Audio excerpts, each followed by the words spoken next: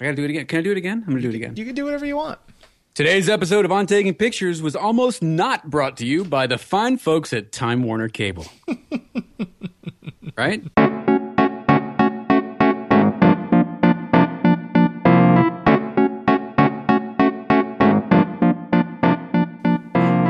All right, it's Tuesday, so that means another brand new episode of On Taking Pictures. Are you excited, Bill? Very excited, Jeffrey. This is episode 32 of On Taking Pictures. We're here each and every week talking about all sorts of photography stuff, art, science, philosophy, maybe even a little sarcasm. We're sarcastic sometimes, aren't we? I don't know, are we? I see what you did there. Wow. There it is.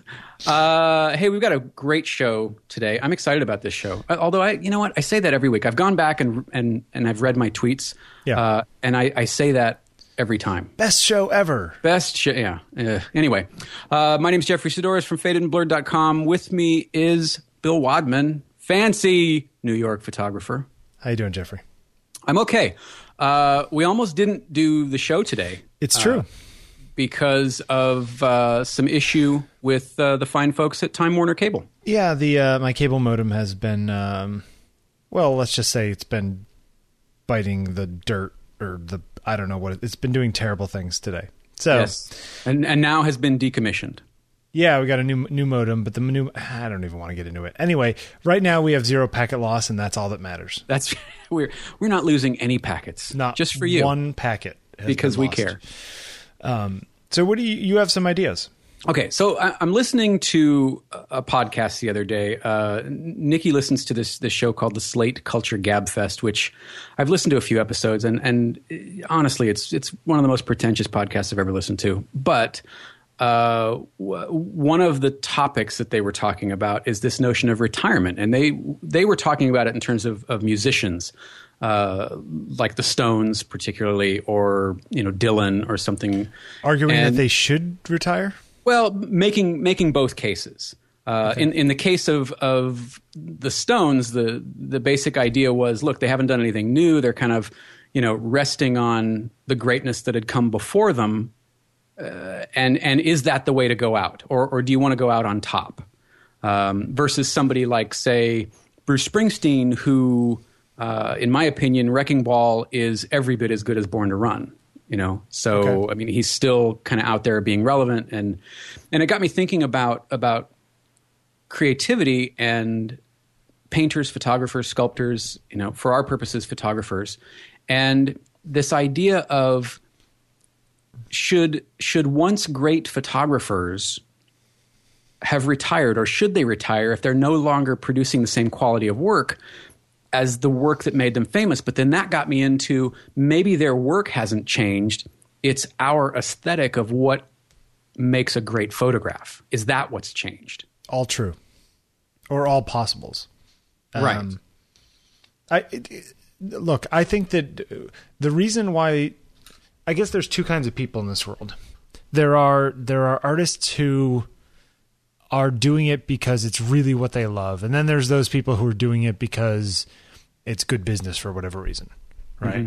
Mm-hmm. And I think that we get in trouble sometimes, or I get in trouble sometimes on this show, because I do make a distinction between those people who are into photography to make something beautiful versus those people who are into photography to make a living. And those things aren't necessarily mutually exclusive, but I think that there's a range there, Mm-hmm. I know photographers who don't really care that much about photography. They just do it because, it pays the bills, and they like taking pictures of, their wedding people and that kind of stuff. And they're event photographers. And they're like, hey, it's a gig, it's work. That's fine. Mm-hmm. But for a lot of those people, I don't think that if it came to the point where they didn't have to pick up a camera anymore, I think a lot of them wouldn't. Okay, versus people like our friend Saul Leiter, who seems to be one of the people that does it because that's what he does. Yeah, that's just what he does. And I mean, this is a full range. I'm somewhere in the middle, tilting towards the artist side, probably. Mm-hmm. But I think that the point of this is that assuming that my career continues the way it is or gets better, I don't foresee myself stopping doing this. Right. I'm not trying to do XYZ so that I can make X amount of money so that I can stop and play golf or whatever it is people do when they retire. Sure. Because what I'm doing is what I would want to do if I had a normal job when I retired. Right.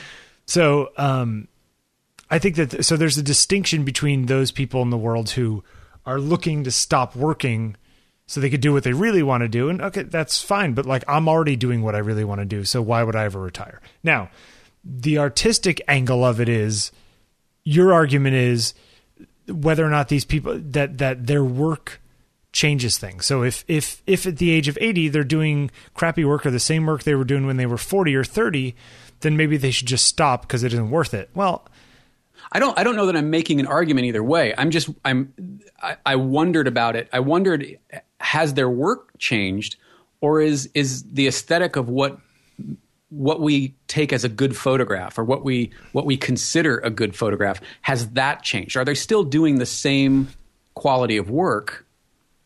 And it gets into kind of the things that we've talked about in the past of processing choices, lighting choices, sure, all these kinds of things. There are trends and fashions. And sure. Yep. Would Elliot Erwitt, as a brand new photographer, get work today? Right. I don't know. Would Eggleston get work today? Right. Using the same aesthetic that got him famous, that made them famous. And that's, I mean, I guess you can never know. There are 1,500 photographers in Williamsburg who hope that they can get famous shooting William Eggleston type pictures. There you go. But there, it's an interesting question, and it got me thinking about what I'm doing, why I'm doing it, and if I'm not doing the thing that sort of makes me happy, regardless of how it's turning out at the moment. Right. Do I need to sort of plot a different course? Well, okay. I think that a number of things. One, these are two different arguments here. It's whether or Sure. not you internally feel like if you were 80 years old and taking pictures, if it made you happy and you thought what you were doing was good or worthwhile in some way, then who gives a crap what other people think? Right.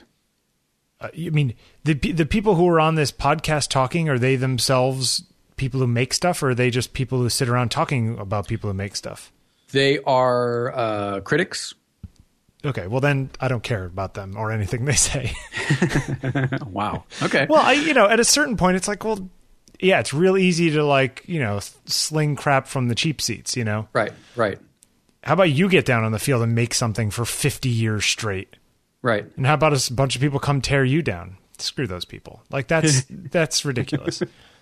Why are you laughing at me? It's just funny. Okay.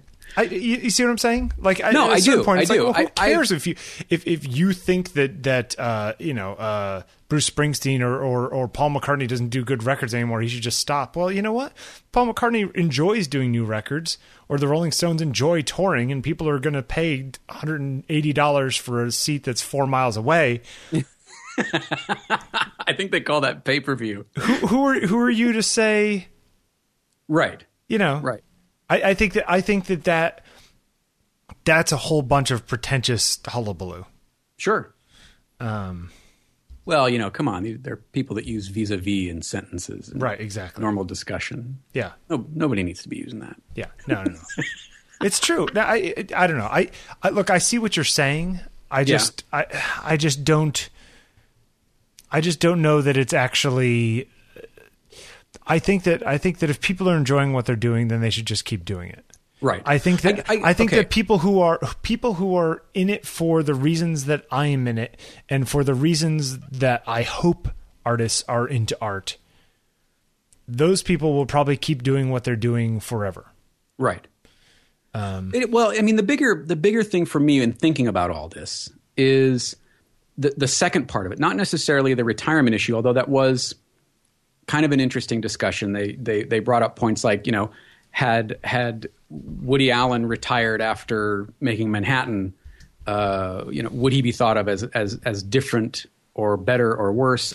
But the fact is, he just really enjoys making movies, and every year he's going to make a movie. Right. And my portion of it, I thought about the aesthetic aspect of it. I tend to like and am gravitated towards work that's not current, if that makes sense. Okay. My aesthetic tends to be in, the lighter, kind of vein. I like that aesthetic. I like the way the colors looked. I like the way they framed things. We'll go back in time and buy some Kodachrome. There you go. So it's affecting how I approach, the path that I see myself embarking on at the moment. Okay. And we've talked about this enough, and I wonder, is it good enough? Is my aesthetic, is what I want to shoot viable as something to shoot without a name behind me? From the point of view of a commercial enterprise? Yes. Having nothing to do with my own enjoyment, because I will enjoy it regardless. But if I'm embarking on a different path that's going to actually take me into making photographs and applying my sort of filter and grid into what I'm making, knowing that I don't have the,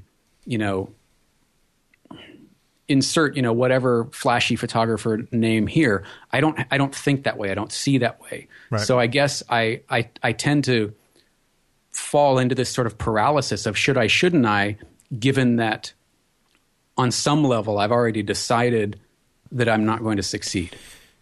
I think that you need to do what you want to do regardless of what people are going to think. Mm-hmm. And if you make good work, then at a certain level it will be accepted. Look, there's always going to be people who love what you do. There's always going to be people who hate what you do. I wrote a tweet the other day that got retweeted a bunch of times. I said, you always have the same ratio of people who can't stand you, people that ignore you, and people that praise you. Right. No matter how good you get, no matter how excellent you become, it's always the same ratio. You just get more of them. Okay. You just get more of each. Sure. So somebody wrote me recently, some very critical, disparaging remark about my work. And I was like, you know what?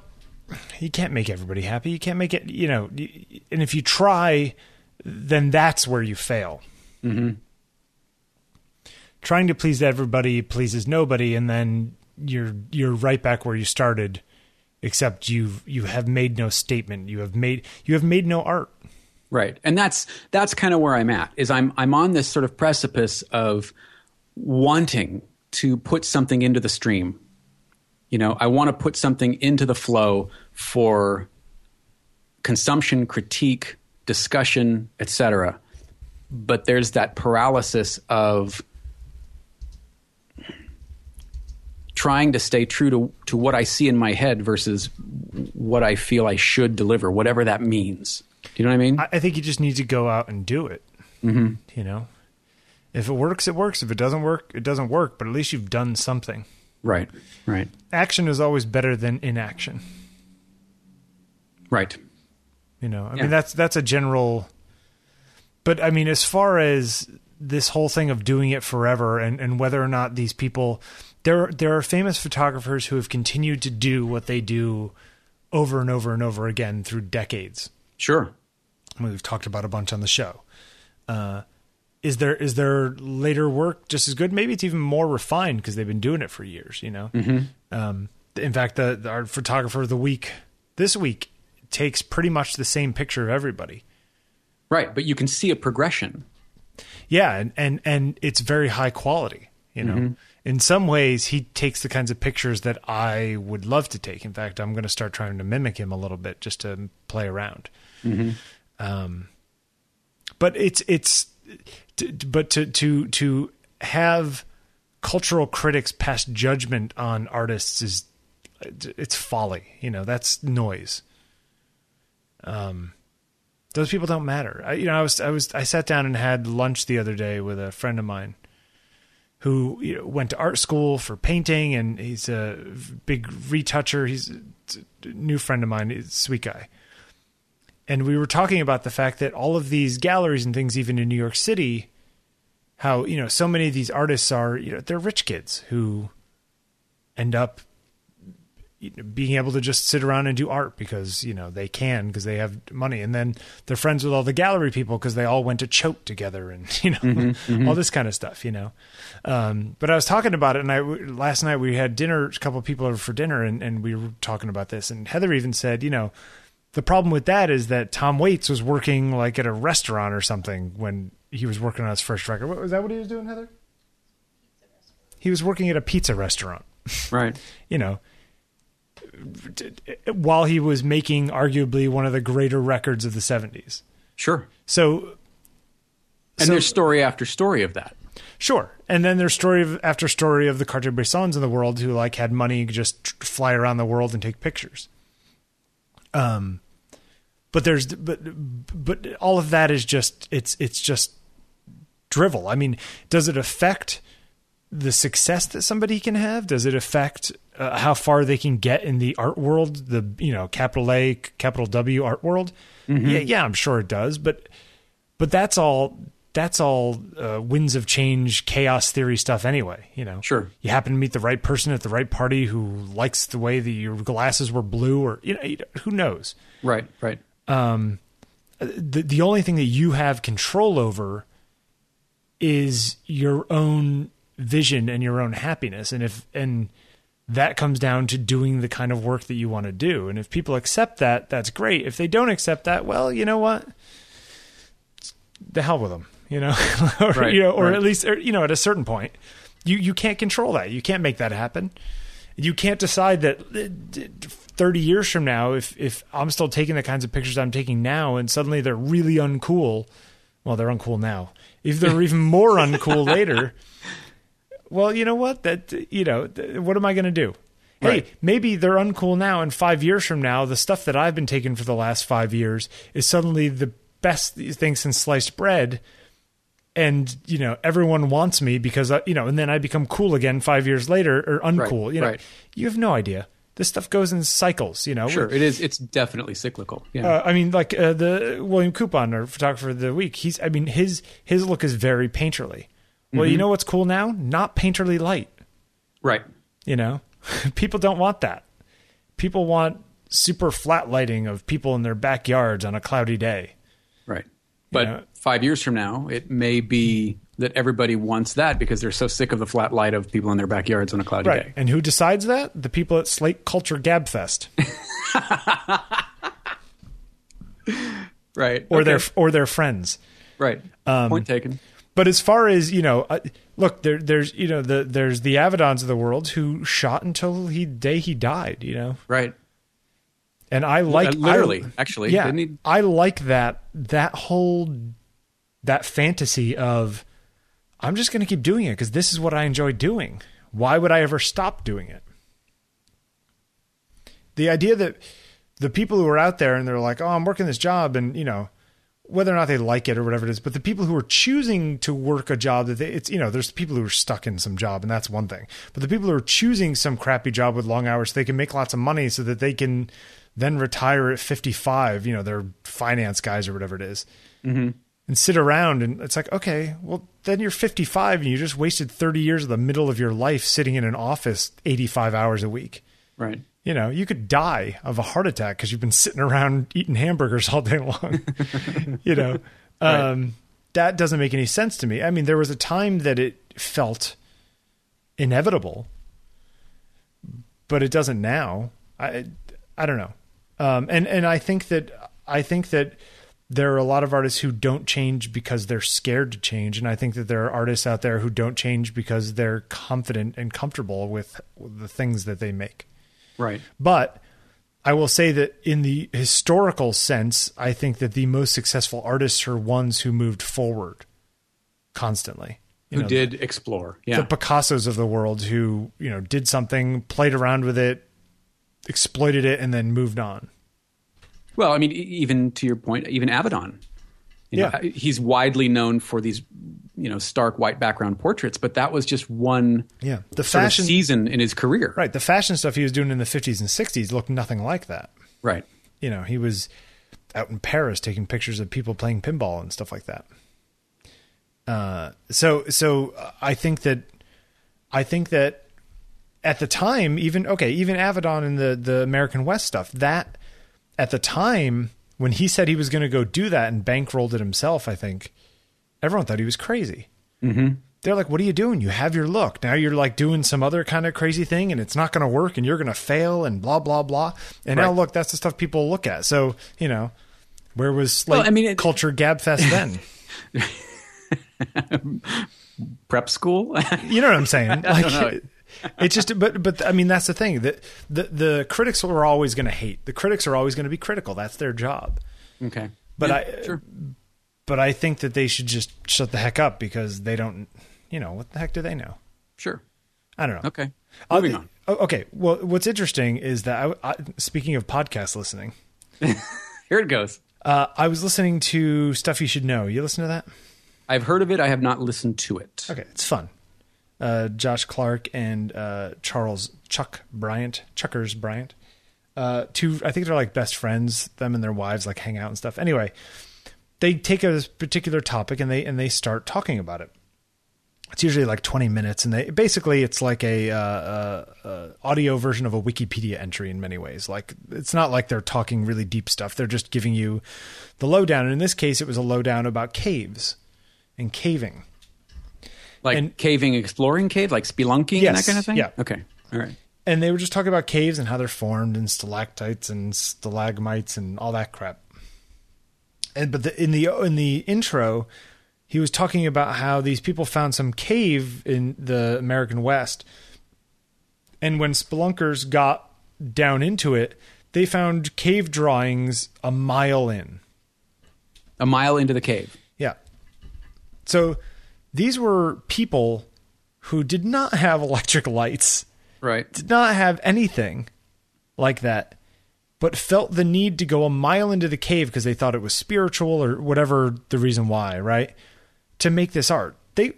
You couldn't get me to go 100 yards down a cave I didn't know in order to make whatever. These guys are a mile in the complete pitch darkness making art. Like the lengths that they go to, the lengths that all these people go to. I mean, look, my financial life would be a lot better if I was still in advertising. And I'm willing, and I've gone and let that go for the sense that I want to make something that I care about and that I'm going to leave behind after I die, or that other people might enjoy, or that I can look at and say, wow, there's something to show for all this time that I had on this earth. Right. Well, you're not the 85-hour a week, weekends at the club, car, house. I do go to the club on weekends. Of course you do. But you know what I mean? That's not what you value. That's not my bag. It's true. It's not your bag. It's true. And the thing is, that's not your bag because you spent enough time doing it to go, yes, I've got money. Yes, I've got this. Yes, I've got that. But I'm miserable. Yeah. Yeah. Or this is just going nowhere. Right. I see where this is going, and it's a whole lot more of this. Didn't we have a link in the show notes a couple weeks ago of the guy who wrote about how the guy who like left advertising and was dying? Did we use that? I don't remember. Some guy who was an art director who was dying of cancer or something like that, and he was sick, and he like would meet up with his friends like sometimes, and all they could talk about was this latest pitch that they were working on that they haven't seen their wives in like 3 days because they've been sleeping at the office and all this kind of stuff, and he's just like, from the outside, it's like, you people are crazy. None of what you're doing. It doesn't matter if Bank of America has new ad campaign tomorrow. Like that's right. Not like, this is what you're giving up your life for something that it doesn't have any intrinsic value, and he was like, kind of like just ripping that thing apart and just being like, look, go do your job, whatever it is. But the point at which that becomes your life, especially that kind of thing, you got to be out of your mind. Right. But people you get wrapped up in it. You get spun up in it. Well, you get spun up in all the stuff that surrounds it, right? It's probably not the day-to-day of the job, but it's the culture or the sort of pseudo-culture that surrounds it that becomes your world, right? you know? Yeah, sure. And those are your friends, and you know, it's fun to be needed, and it's fun to get involved in projects. I think it's just dangerous, you know, because you blink and then 20 years go by. Right. And your soul isn't any richer, even though your bank account is. Maybe. I mean, I know plenty of people that make a great deal of money, but they're 2 paychecks away from living on the street because they've got to pay for, you know, the house, the car, the toys, the boat, the quads. They should stop buying boats. They're holes in the water that you throw money into. Is that the old term? Didn't your family have a boat? Yes. Of course you did. Several, actually. See, this is what I'm talking about. It's you people that are the problem. They are. They're money pits. But, you know, then you can say you've got a boat. Hey, you know, I got that new Dan Winters book. Yes. Which, can I do a little mini review? Absolutely. No, this is the one with Will Ferrell on the cover. Yeah, America, I think it's called. Mm-hmm. First of all, it's not all portraits. It's like there's a chunk of studio portraits in the front, and then there is a whole bunch of stuff of space and aerospace stuff, and then some macro photography, and then some environmental portraits in black and white in the back, including one of Tom Waits, interestingly enough. But it's more of a span kind of thing than the editorial portraits book. Almost all of the portraits from the editorial portraits book, a lot of them are in this book too, and then only a couple extras. So there aren't that many more portraits in this than there are in the old book. Does he include any of his artwork? Yes. Some of that's in there too. I really like his artwork. So it's an interesting book, but it's not exactly what I imagined. And the printing is a little more matte than the old book, which was very glossy and sort of very contrasty, and I think perhaps better printing. So anyway, just if you're going to go get it, just keep that in mind. Who's the publisher on it? I don't know. I don't have it at hand. But yeah, it was you know, it's fine. It's just not amazing. You know what I mean? Mm-hmm. Speaking of like people who care about what they do in a philosophical sense, I when I was a kid, I was into skateboarding. Yep. And I used to watch all those Bones Brigade videos. You know those guys? Sure. So for those of you who don't know, it's like Tony Hawk, who everyone's probably heard of, and 4 other guys were in this thing called the Bones Brigade, which was sort of a company team from this company, Powell Peralta, right? And they made these cheesy videos that were like all the rage at the time. And apparently when they started doing the videos, they made the first one and they were like, oh, maybe we'll sell, 30 copies or do something like that. And they ended up selling like 300,000 copies. Crazy. Like just nuts stuff like that. But I mean, this was kind of the explosion, the initial explosion of skateboarding. Yeah. Yeah. Well, it was the second explosion of skateboarding. The first one was like in the 70s, and then this was like the 80s with explosion. The Dogtown guys. Yeah. The Z Boys and Z Boys. Yeah. Which Stacy Peralta, who ran part of Powell Peralta, ran the team, was one of those original guys. So in the second thing, he ended up becoming the mentor of all these guys like Tony Hawk. Anyway, the point of this is to say that Stacy Peralta makes these documentaries lately, including this one now that just came out about the Bones Brigade. And they got the 5 guys together and they were interviewing them, talking about, actually 6 guys, because this guy Rodney Mullen was in there too. And they're all in their 50s, you know, right. Late 40s, 50. And they're talking about what it was like to grow up then and the pressures and the way the little infighting inside what they were doing, how all their family members and stuff thought they were crazy. And who do you think you are? What are you doing? You know, you can't. Yeah, what are you doing with your life? Exactly. That kind of stuff, you know, and it's like, well, I happen to be the best at this of anybody in the world. And, right. you know, and it's even if you're not into skateboarding that much, it's still a worthwhile hour-and-a-half documentary. Well, look, I mean, you look at Tony Hawk, for example, who he's only ever skateboarded. Yep. That's all he's ever done.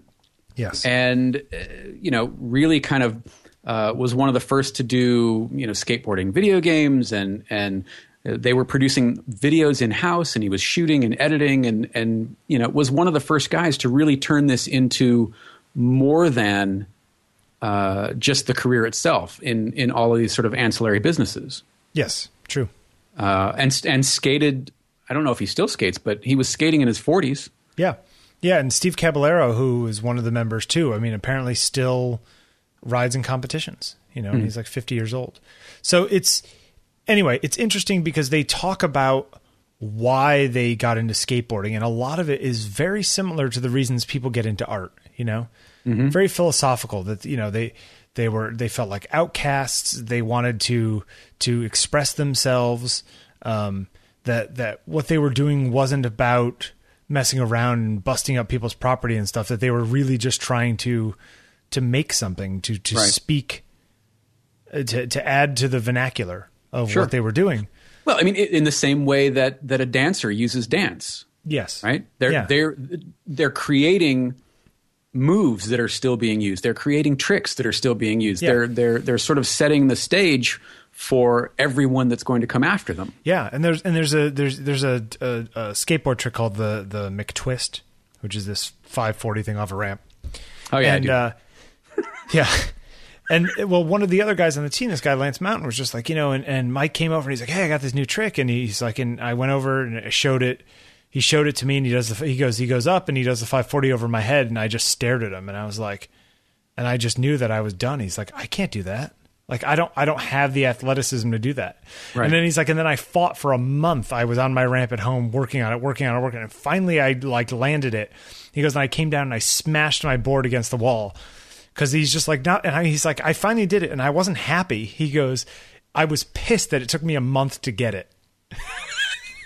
But it's the similar kind of thing, right? I mean, this is the same thing that a painter would say who is trying to get some effect, and he just, he like fought with it for so long. And sure. But even if he finally gets it, it's like, why was that so difficult? Like it's this constant pull. I don't know. It's just, it's a beautiful movie, and some of the moments are fantastic. So check it out. It is available on Amazon. Yeah, it's a couple bucks, $3. Yeah, it's like $3 for streaming. So $3.99, I think. I think it's totally worth it. Yeah, yeah. Hey, we got a lot of stuff to talk about after the break. You wanna do an ad? I do want to do an ad more than anything, because we like these folks. We do. Today's show is brought to you by Squarespace. It's your do-it-yourself website builder. If you want to build your own site, Squarespace makes it really easy to do. It's great. What's great about them is that they're both the hosting company and the software that runs on the server, and they keep track of all the security updates and all that stuff, so you don't have to. And nothing brings down these Squarespace sites. So if you get /dotted or linked to by Chase Jarvis, your website will stay up. Yep. See what I did there? Yeah, I did see. And I'm sure Chase appreciates that. So Wink. Yeah. So they've added. If you don't want to use PHP, if you're not into learning plugins or coding, Yep. or I mean, come on. If you're listening to this show, you at least have a passing interest in photography, and you probably take pictures. That's what you do, right? Yep. So use something that's going to let you keep taking pictures and not write code. Exactly. And they've added a few new templates that are actually really, really nice. So go check out those templates. The interface is all drag and drop, so you can like resize stuff, and you can drag pictures in. You don't have to do all kinds of crazy fancy uploading via FTP and that kind of stuff. It's all drag and drop, like a little application. All the designs are responsive, so you bring them all the way down to a cell phone, and your content still looks great. And don't forget that the social media integration exists. So you can pull content from existing blogs. So if you have a WordPress blog that you're already using and you want to bring in Squarespace, they'll bring it all in. And then you can send stuff out to Twitter and Facebook and the rest of them. It's pretty great stuff. Yeah, we got clean, super clean, very, very clean. All right. So what are they going to do for us though? Our people. We have people. We have people. We have people at Squarespace. Is that what you're talking about? No, I mean, we have people that we want to have Squarespace do stuff for. Ah, okay. So what you're going to do is you're going to go to squarespace.com/OTP. Mm-hmm.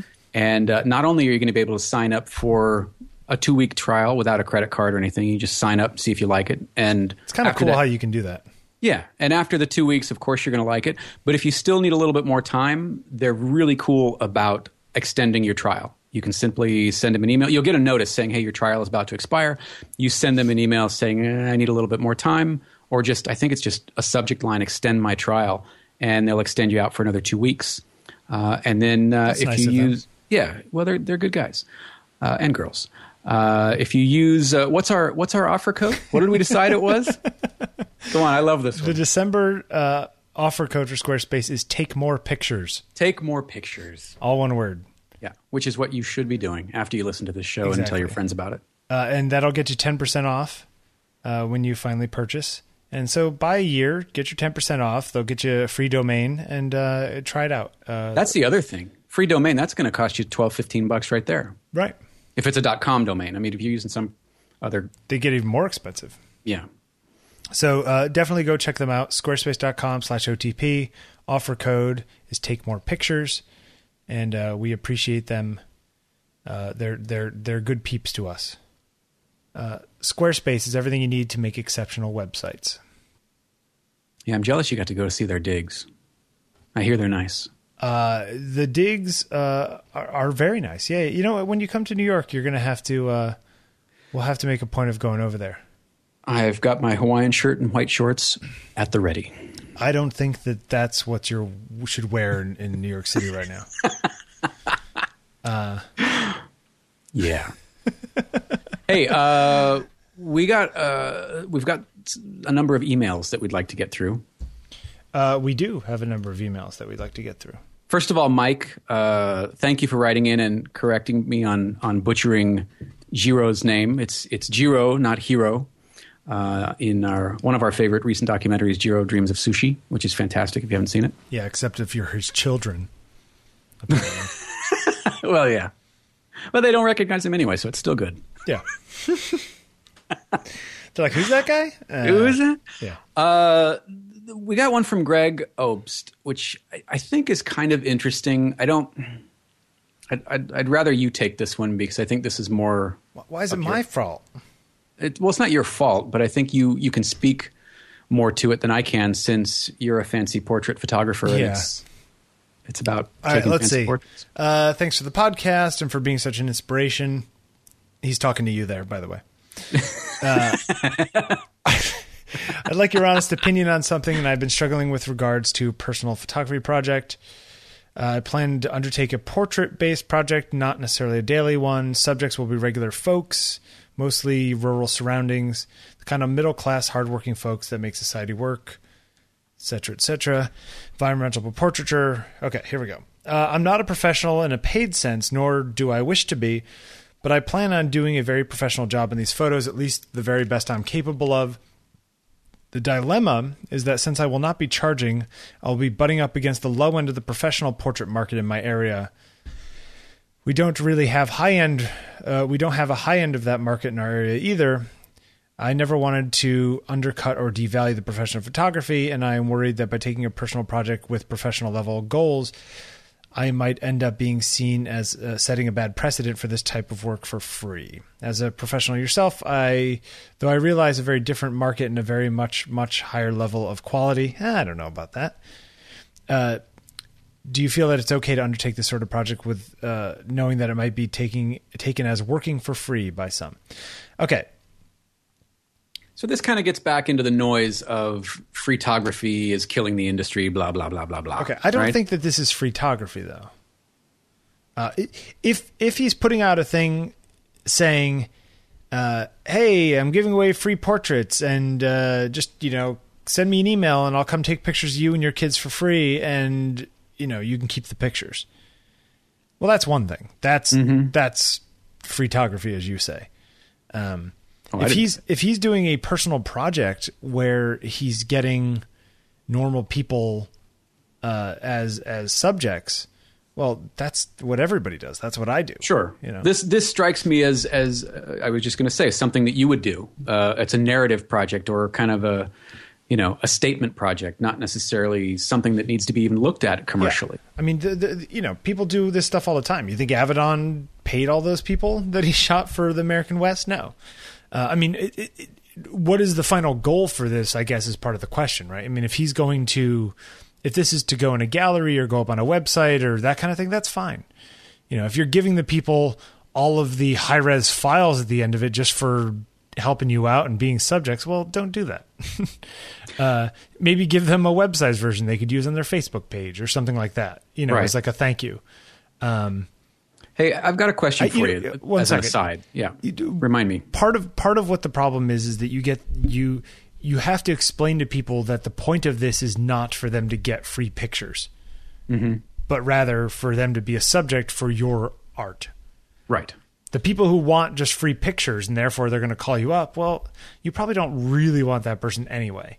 And then you get yourself out of the strange, awkward position of, taking pictures of somebody who was going to pay somebody else and then somebody else doesn't like you. But I don't think this is not considered working for free.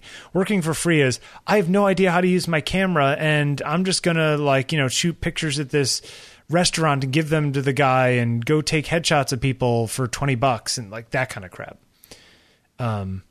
Which makes it very difficult for the people who actually have to make a living at it. Sure. Anyway, what's your question? Well, my question is, let's say you're doing these projects with the intention of creating art, gallery-based, whatever. But sometime later, and you're not paying your subjects, sometime later you decide to do a book or some sort of project that is going to pay you. Mm-hmm. Where do you draw the line on not paying subjects, paying subjects? Is there a line that even needs to be addressed? How do you work that out? The short answer is that I don't pay most of my subjects. Have you had people refuse to sit for you because you wouldn't pay them? I've had people refuse to sit for me who wanted to use the pictures for commercial purposes. And I was like, well, that's not what I'm trying to do here. I mean, if we take the pictures and you really like them and you want to use them for whatever it is, consider it like you got a free sitting and now you got to pay for the pictures, Sure. But I've never had somebody say, well, I'm not going to do it. You're not going to pay me. It's like, then again, the kind of personal projects that I do, I'm not making a lot of money doing them. That's not where I make my money. That's where I feed my soul, but don't feed my belly, Sure. Okay. So for me, it's not a big, I don't feel that guilty about it. Now, if I did this project here in December and suddenly sold, $50,000 worth of prints, which, not going to happen. Would I feel like I should, give a couple $100 to each of the people? Yeah, maybe. Yeah. But I'm not going to promise that, I'm trying to make something, I'm trying to make a living, and if, right. I don't know. I let people, it's funny because some people are like, well, can I have the high res file? I was like, no, you can't have the high res file. And then other people are just like, hey, I got the file. Do you mind terribly if I use it as my Facebook picture? I'll point them to you for prints and like super apologetic on the other end of the spectrum. Right. And for those people, it's like, yeah, of course, sure. use it as your LinkedIn picture. If that makes you happy, thanks for taking the time. Right. But the people that are like, you know what, I'm putting a book out and I need an author photo. And since you already took this one, can I just have it for free instead of... can we just use this? Yeah. And so I don't think that what Greg is doing is photography. I think that this is somebody doing a personal project and I wouldn't feel awkward at all. Good. He's trying to learn. This is similar to what I did with my 365 portraits. Well, I would argue it's something that you still do with the current December project. Yeah, it's true. You're still pushing yourself. You're still trying to go in different directions. I'm still calling out for subjects and getting piles of people. Or not. Actually, I've been doing pretty well. Yeah. Do you want to talk about that a little bit, or you wanted to go through another couple emails? Well, oh, yeah. Has anybody the one from Nicholas? You think these people have seen these pictures, though? I don't know. I suppose you can link to them if you want to, or save it for next week.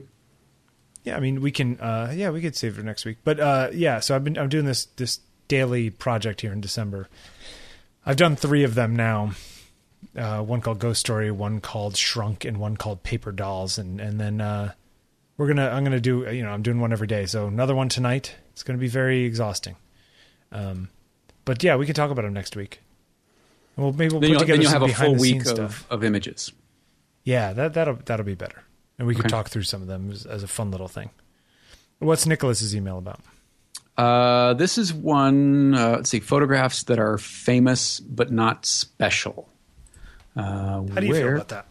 Well, hold on. Let me get to the actual email. Where's the actual email? I sent it to you. I can read this one if you want to answer it. Sure. Do you ever walk around a photography show at an art gallery and feel that it's not particularly special, particularly for the price being asked for the pictures? Does it bother you if you feel like you could have taken the photos yourself? Okay, the short answer is yes, I feel that way all the time, to part one of that question. But part two, it's a very simple answer. It's, but you didn't. True. People look at Pollock's work. Oh, all he's doing is dribbling paint all over. Anybody could do that. Yeah, but they didn't. True. Yeah. Now, the flip side of your answer is that there are, of course, artists who are very established who show mediocre, what I would consider mediocre work because they have a name behind it. Damien Hirst. Yeah, right. And I think that kind of stuff happens all the time. Sure. I think there are plenty of artists that phone it in. Right. His particular comments were about a Lee Freelander pictures of mannequins. Apparently, he shot basically mannequins in windows with reflections. Right. And they're fine, but they're Yeah, I mean these particular photos, they're okay. Right. I think people like Ache did reflections much better. Well, that's the thing. And Ache was doing it in 1890. Right.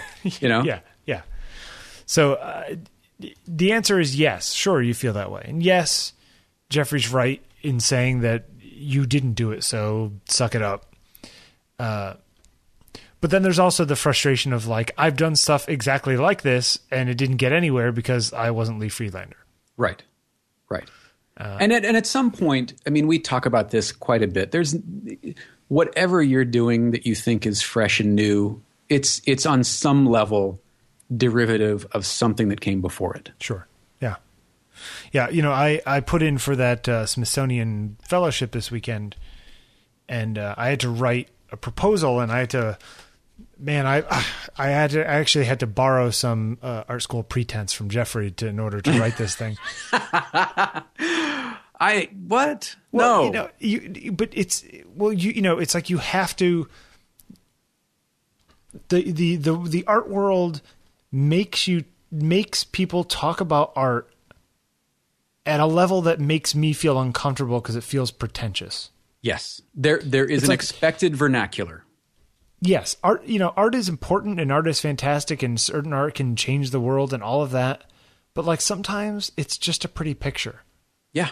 Sometimes it doesn't need 2 pages of description of like what it means to society and how this is going to change my artistic life. And this is man versus his blah, blah, blah. Yeah, exactly. And I had to write some of that stuff for this proposal, and it was painful, and I'm getting better at it. And you know what? At a certain point, you have to play the game the way, the rules say, if you want to play in that league, as it were. Sure. If you want to get in that door, get in that ballpark, whatever you've got to play by the rules. Right. And I have friends who are very talented designers and photographers and stuff who are much better at that than I am. I'm far too honest about how I feel about stuff. Right.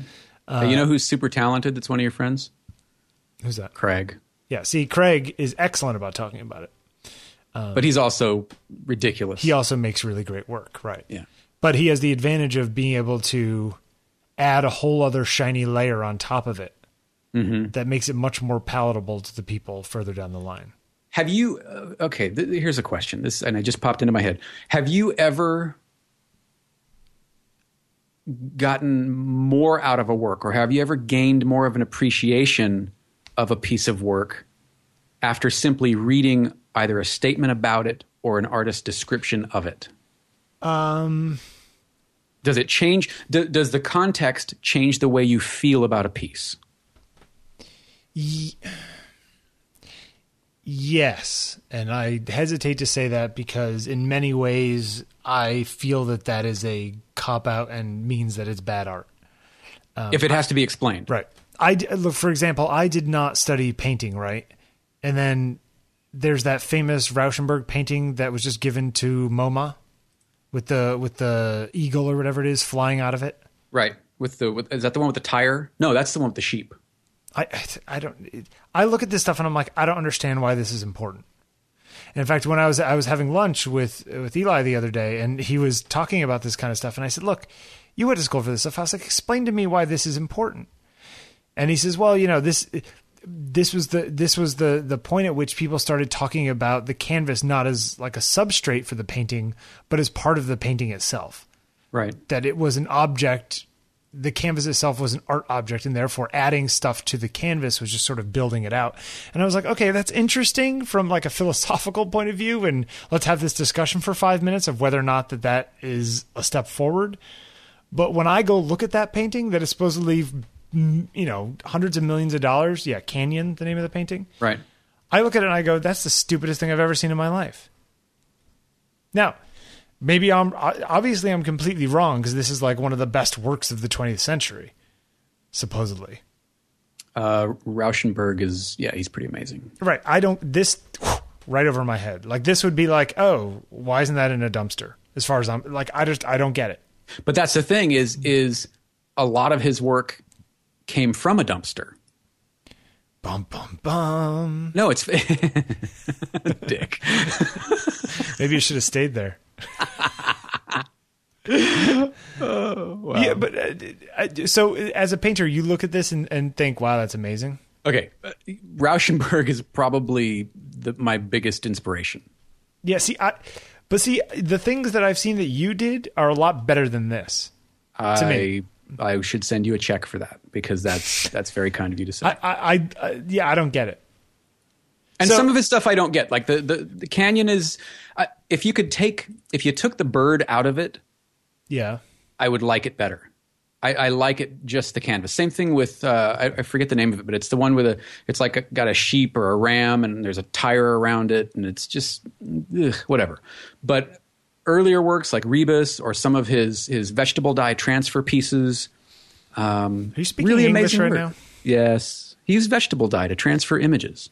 That's super of him. Does it look good? To me, it does. Okay.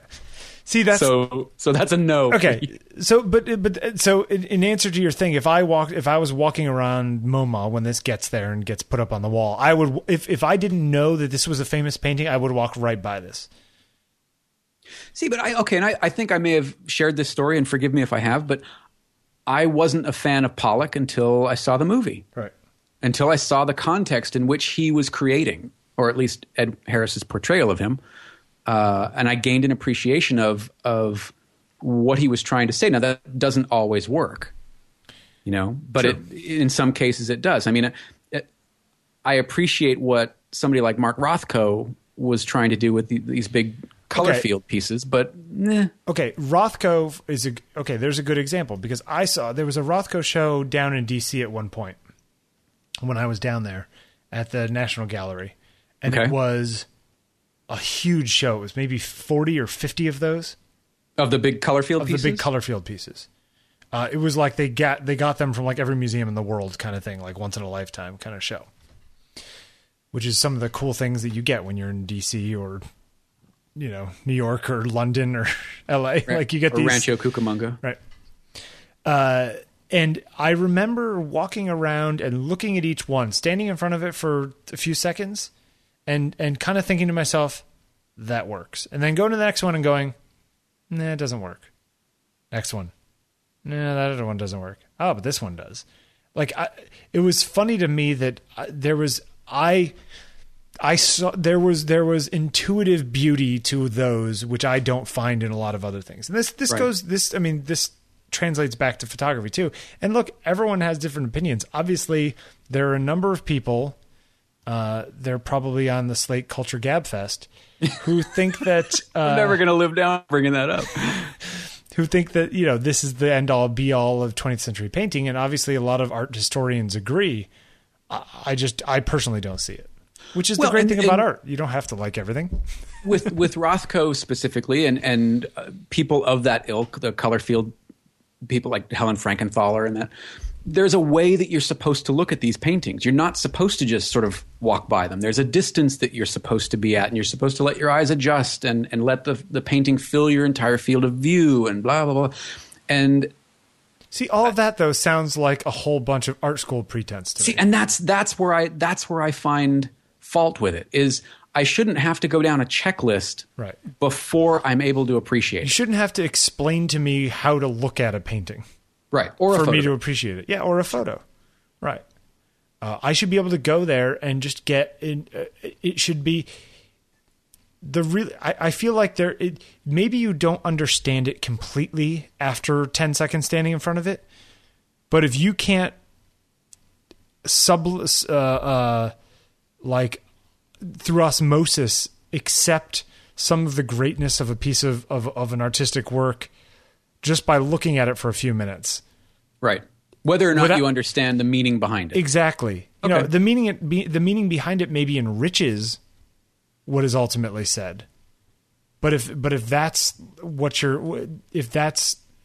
you can only understand it after reading about it, then I don't know. For me, that doesn't work. You know, but then again, I don't have a huge history of education in the arts, as it were. Mm-hmm. I don't know. Whatever. It's pretty cool. So stuff, thank you, Nicholas, for writing in, and thank you, Greg.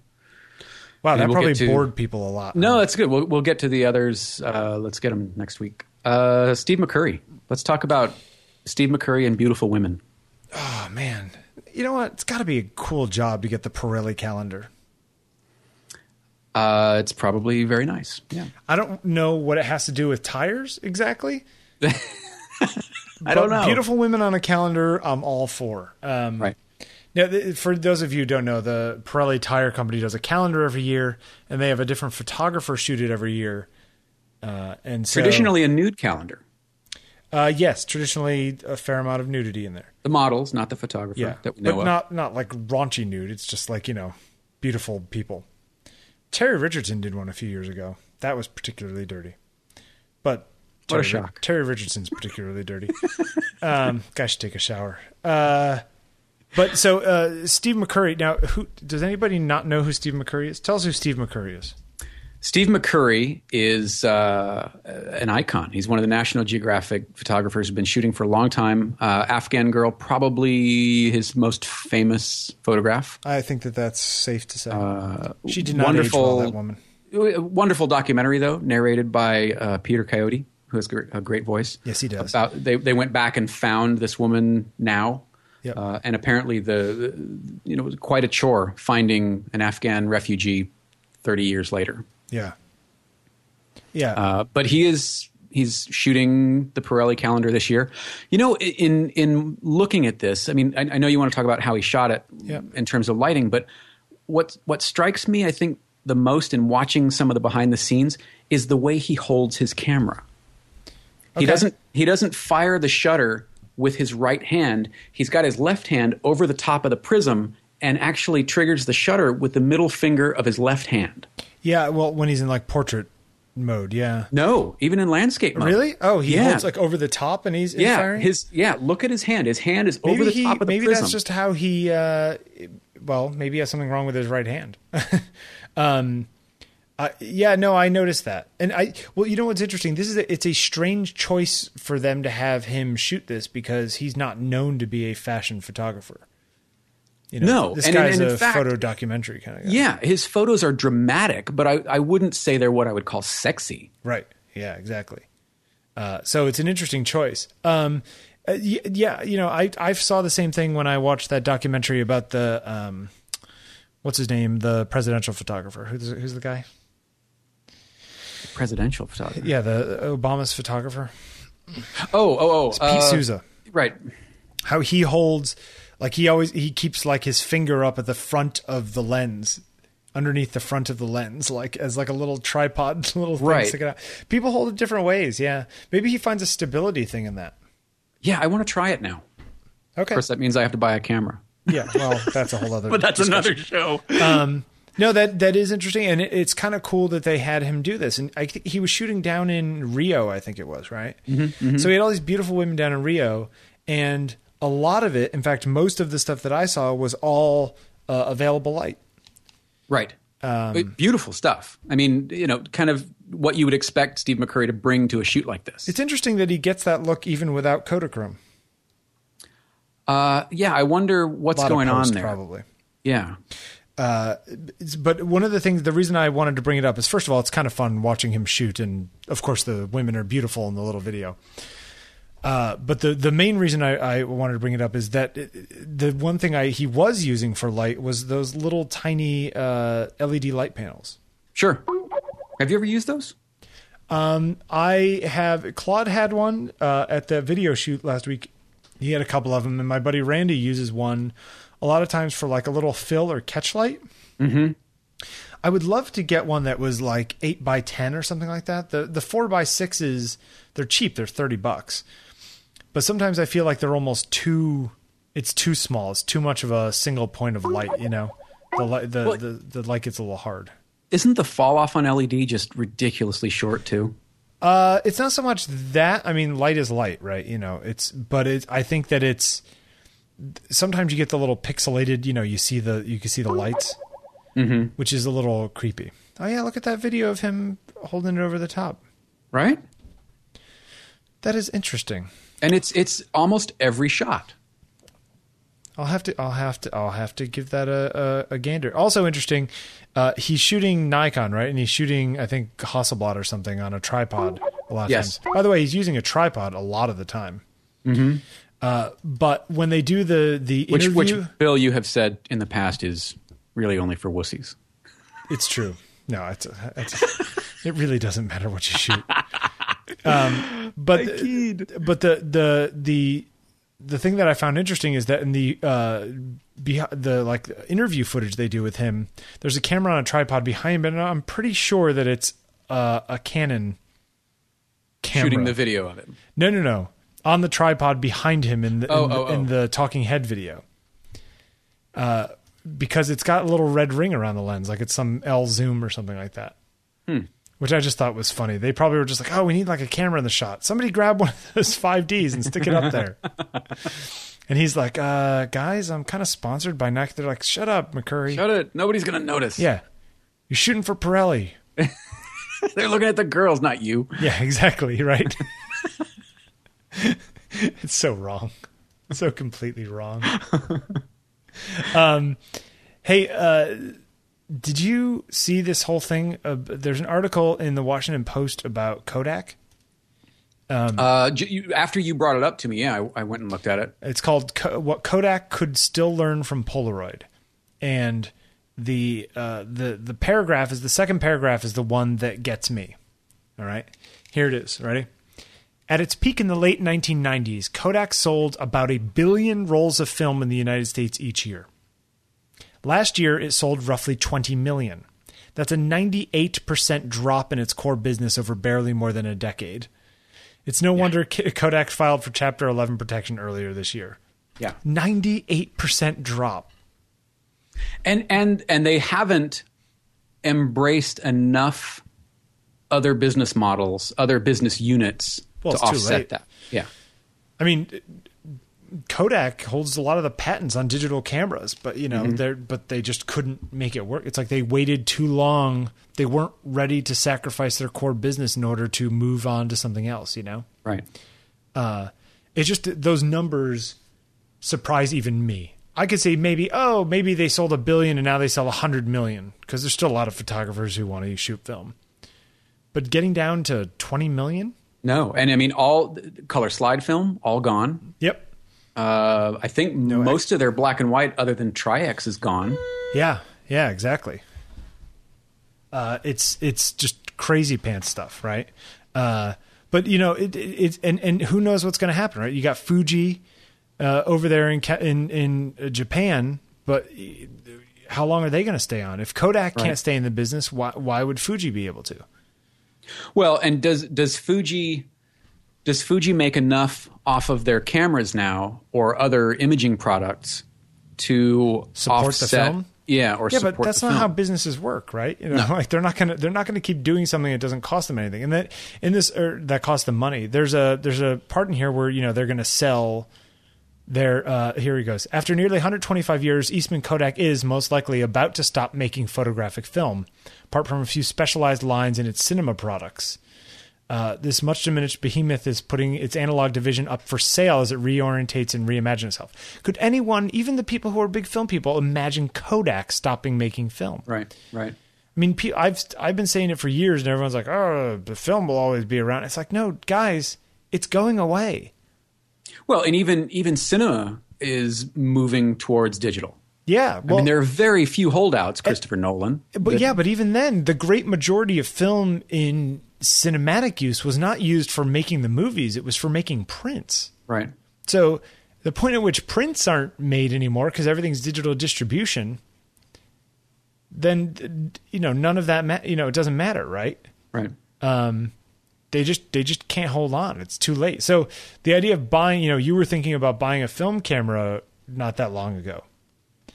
And I can't help but question whether or not that is a smart idea, considering the fact that you might not be able to get film for it. Yeah, even on an enthusiast or amateur scale, right. If you're going to have to mail order and wait for it to come from, and ship your film out to some place in, East Bumble because it's the only place that still does that film, it becomes less and less interesting. Mm-hmm. Or more and more niche in the negative way, It's just I was surprised at those numbers. They're mind blowing to me.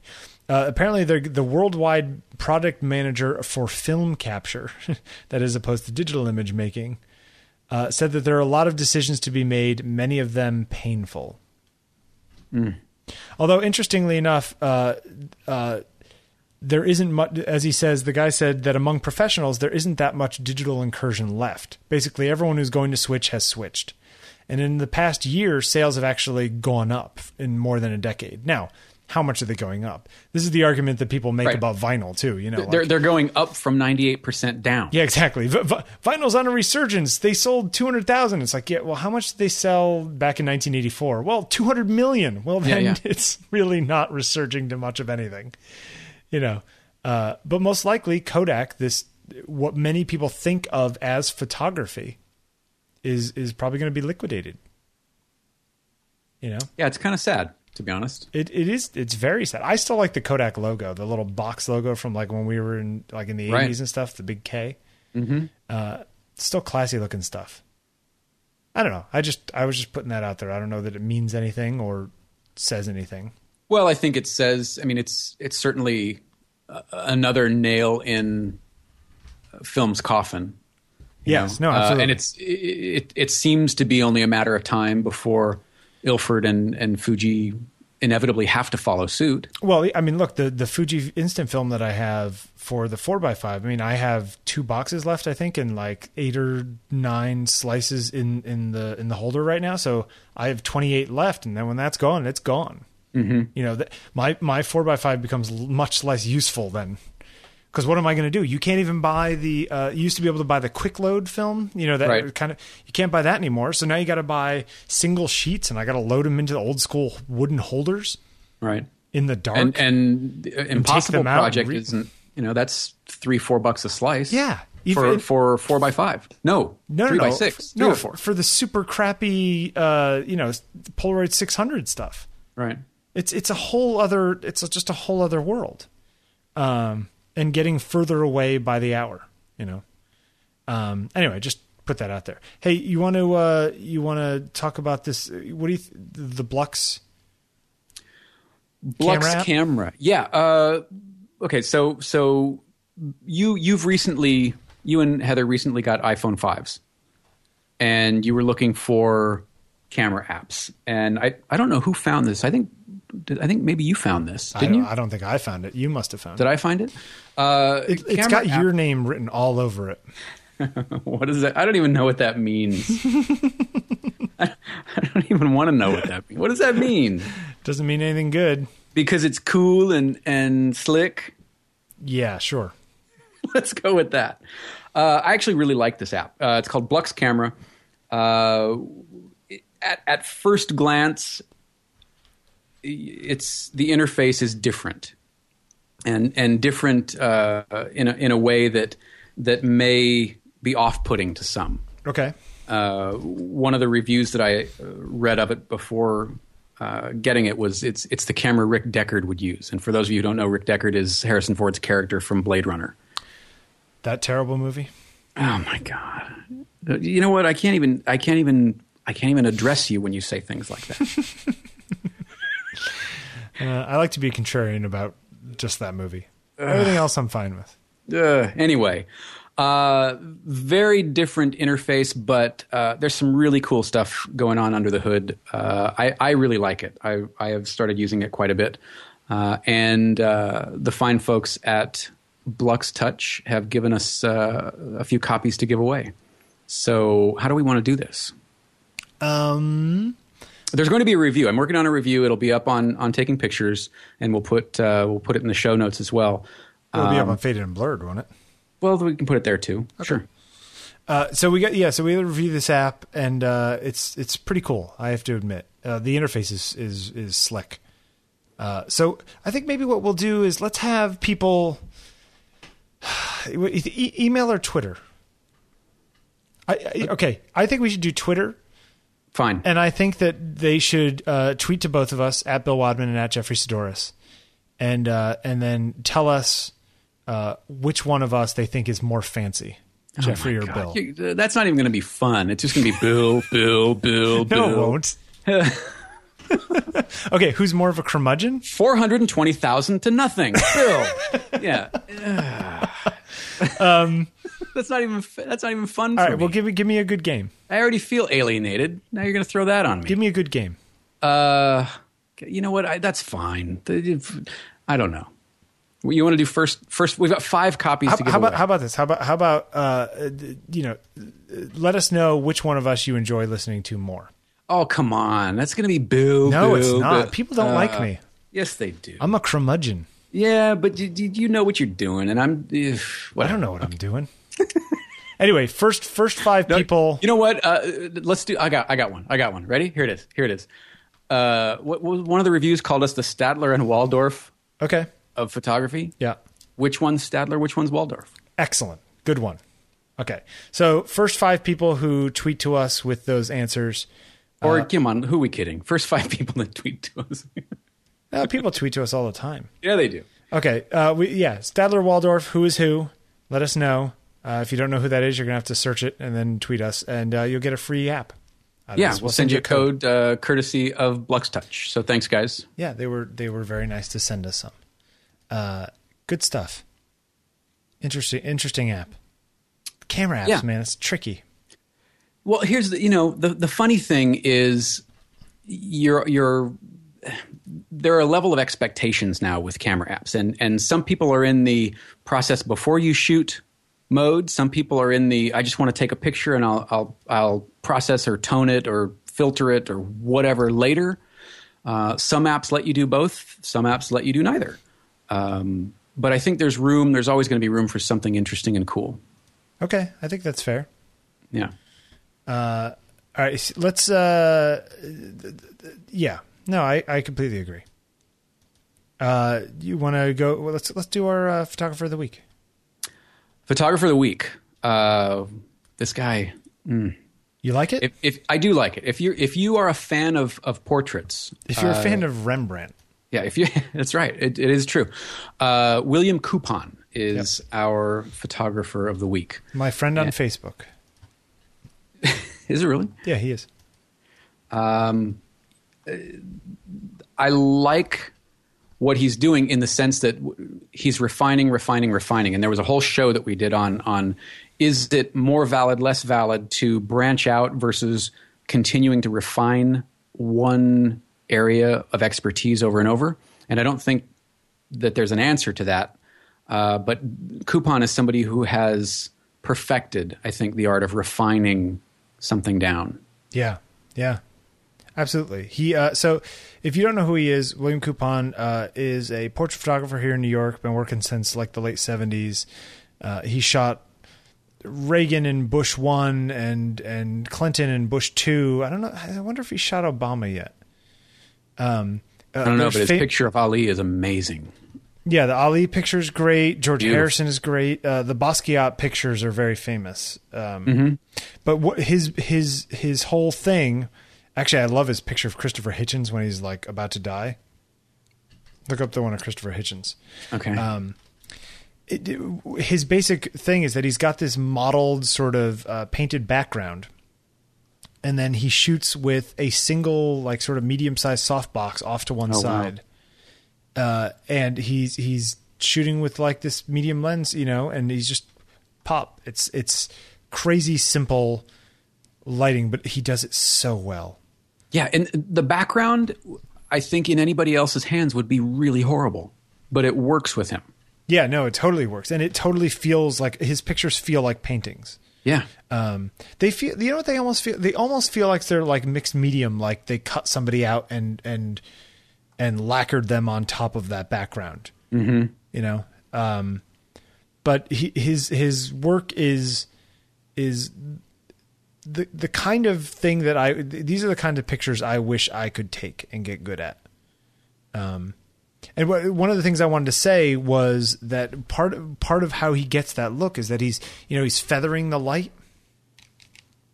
So the softbox isn't actually hitting the subject.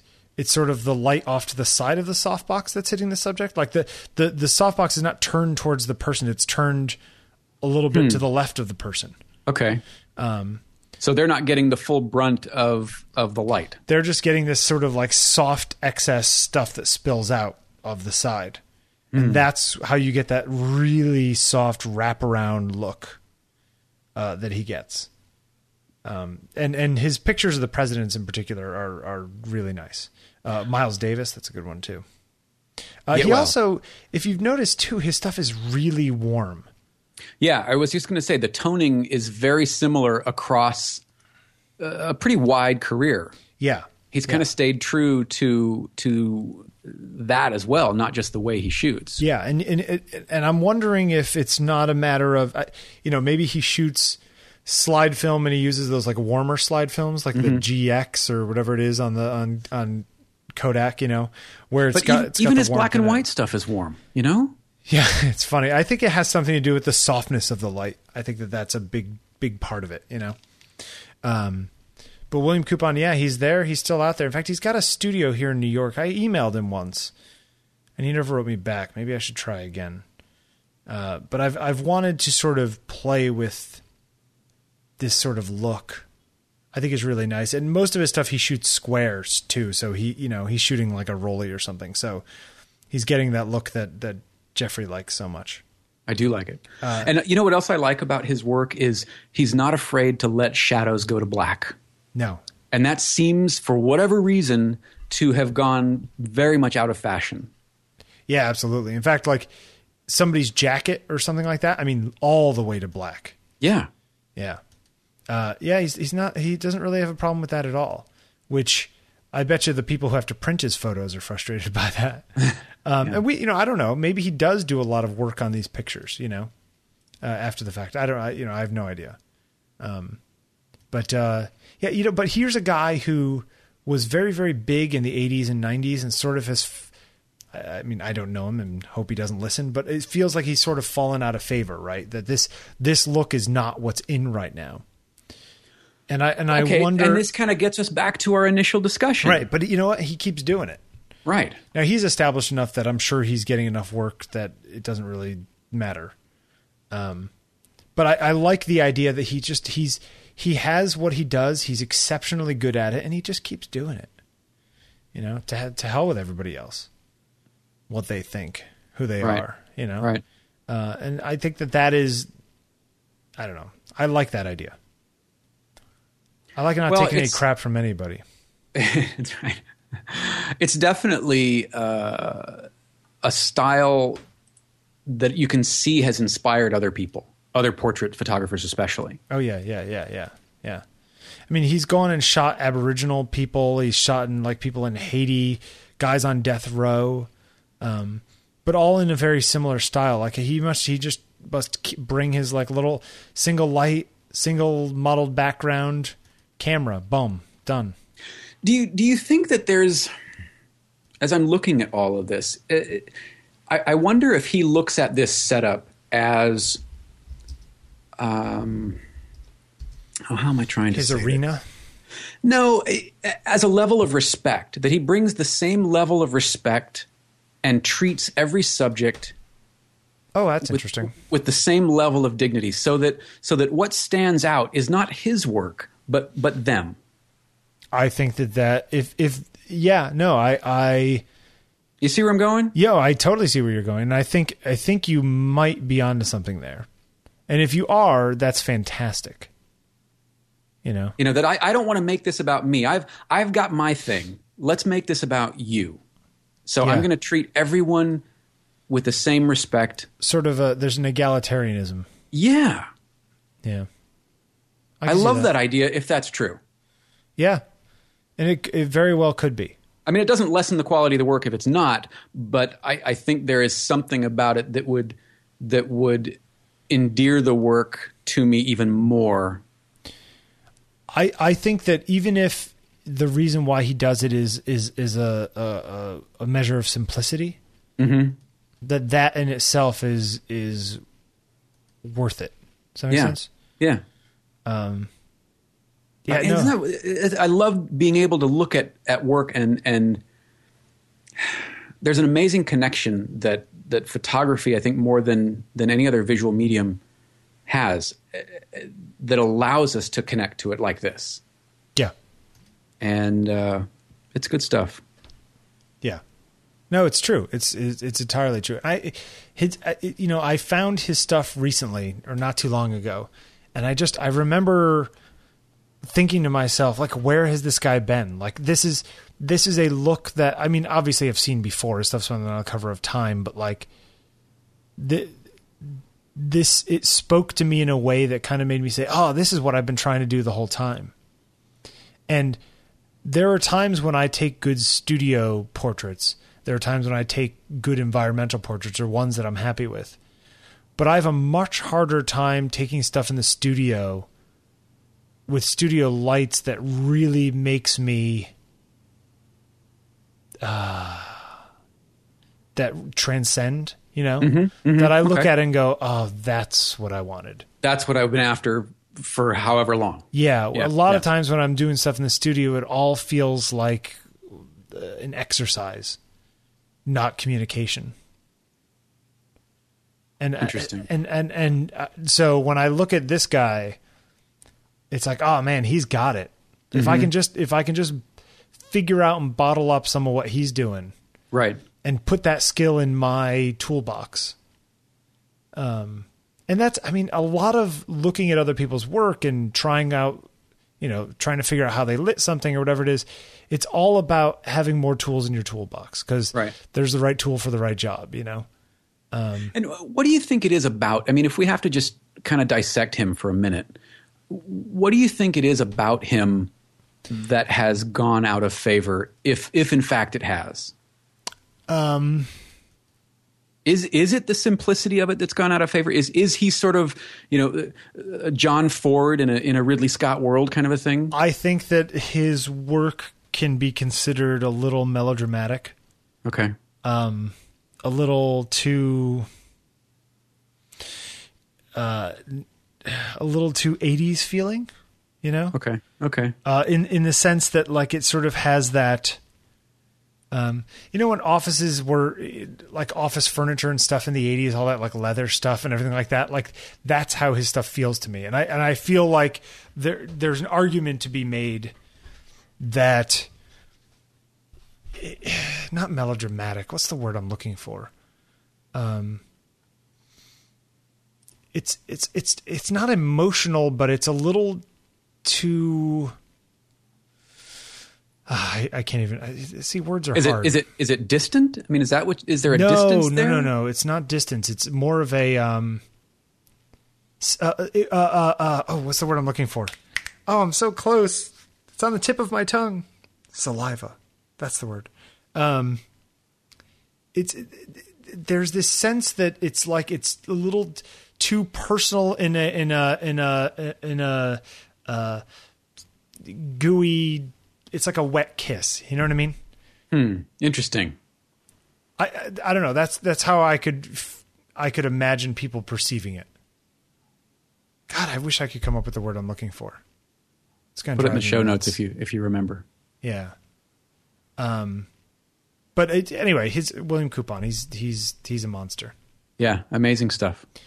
And I like the idea that he can just go somewhere with like a tripod, a camera, a 6x6 foot background, and a single light, and he's done. You know what I mean? Right.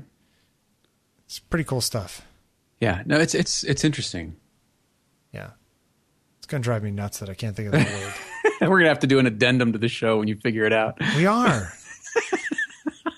You know what? You ever have a hard time thinking of words? All the time.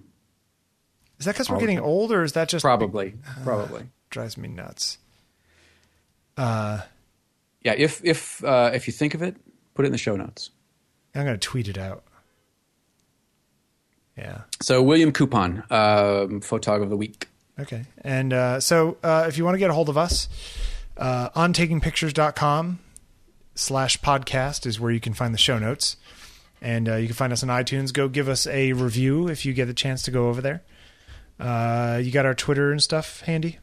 Twitter, Bill Wadman. Yep. Or Jeffrey Sadoris, JeffreySadoris. You can send us an email at podcast@ontakingpictures.com, or you can call in at 347-687-9411, 347-687-9411. Tell your friends about us. We're looking forward to doing a lot of these, so thank you for coming along for the ride. It is you know what? We've only got 3 more shows in 2012. Almost the end of the year. Or 2 if the world comes to an end. When did we start this show? Like in the spring? Mm-hmm.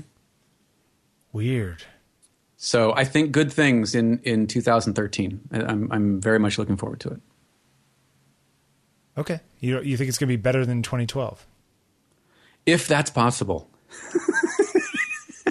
2012 has been pretty damn good. Yeah, it has been pretty good. Yeah. All right. So we'll catch you next week. So go take some pictures. Go take pictures. Yeah.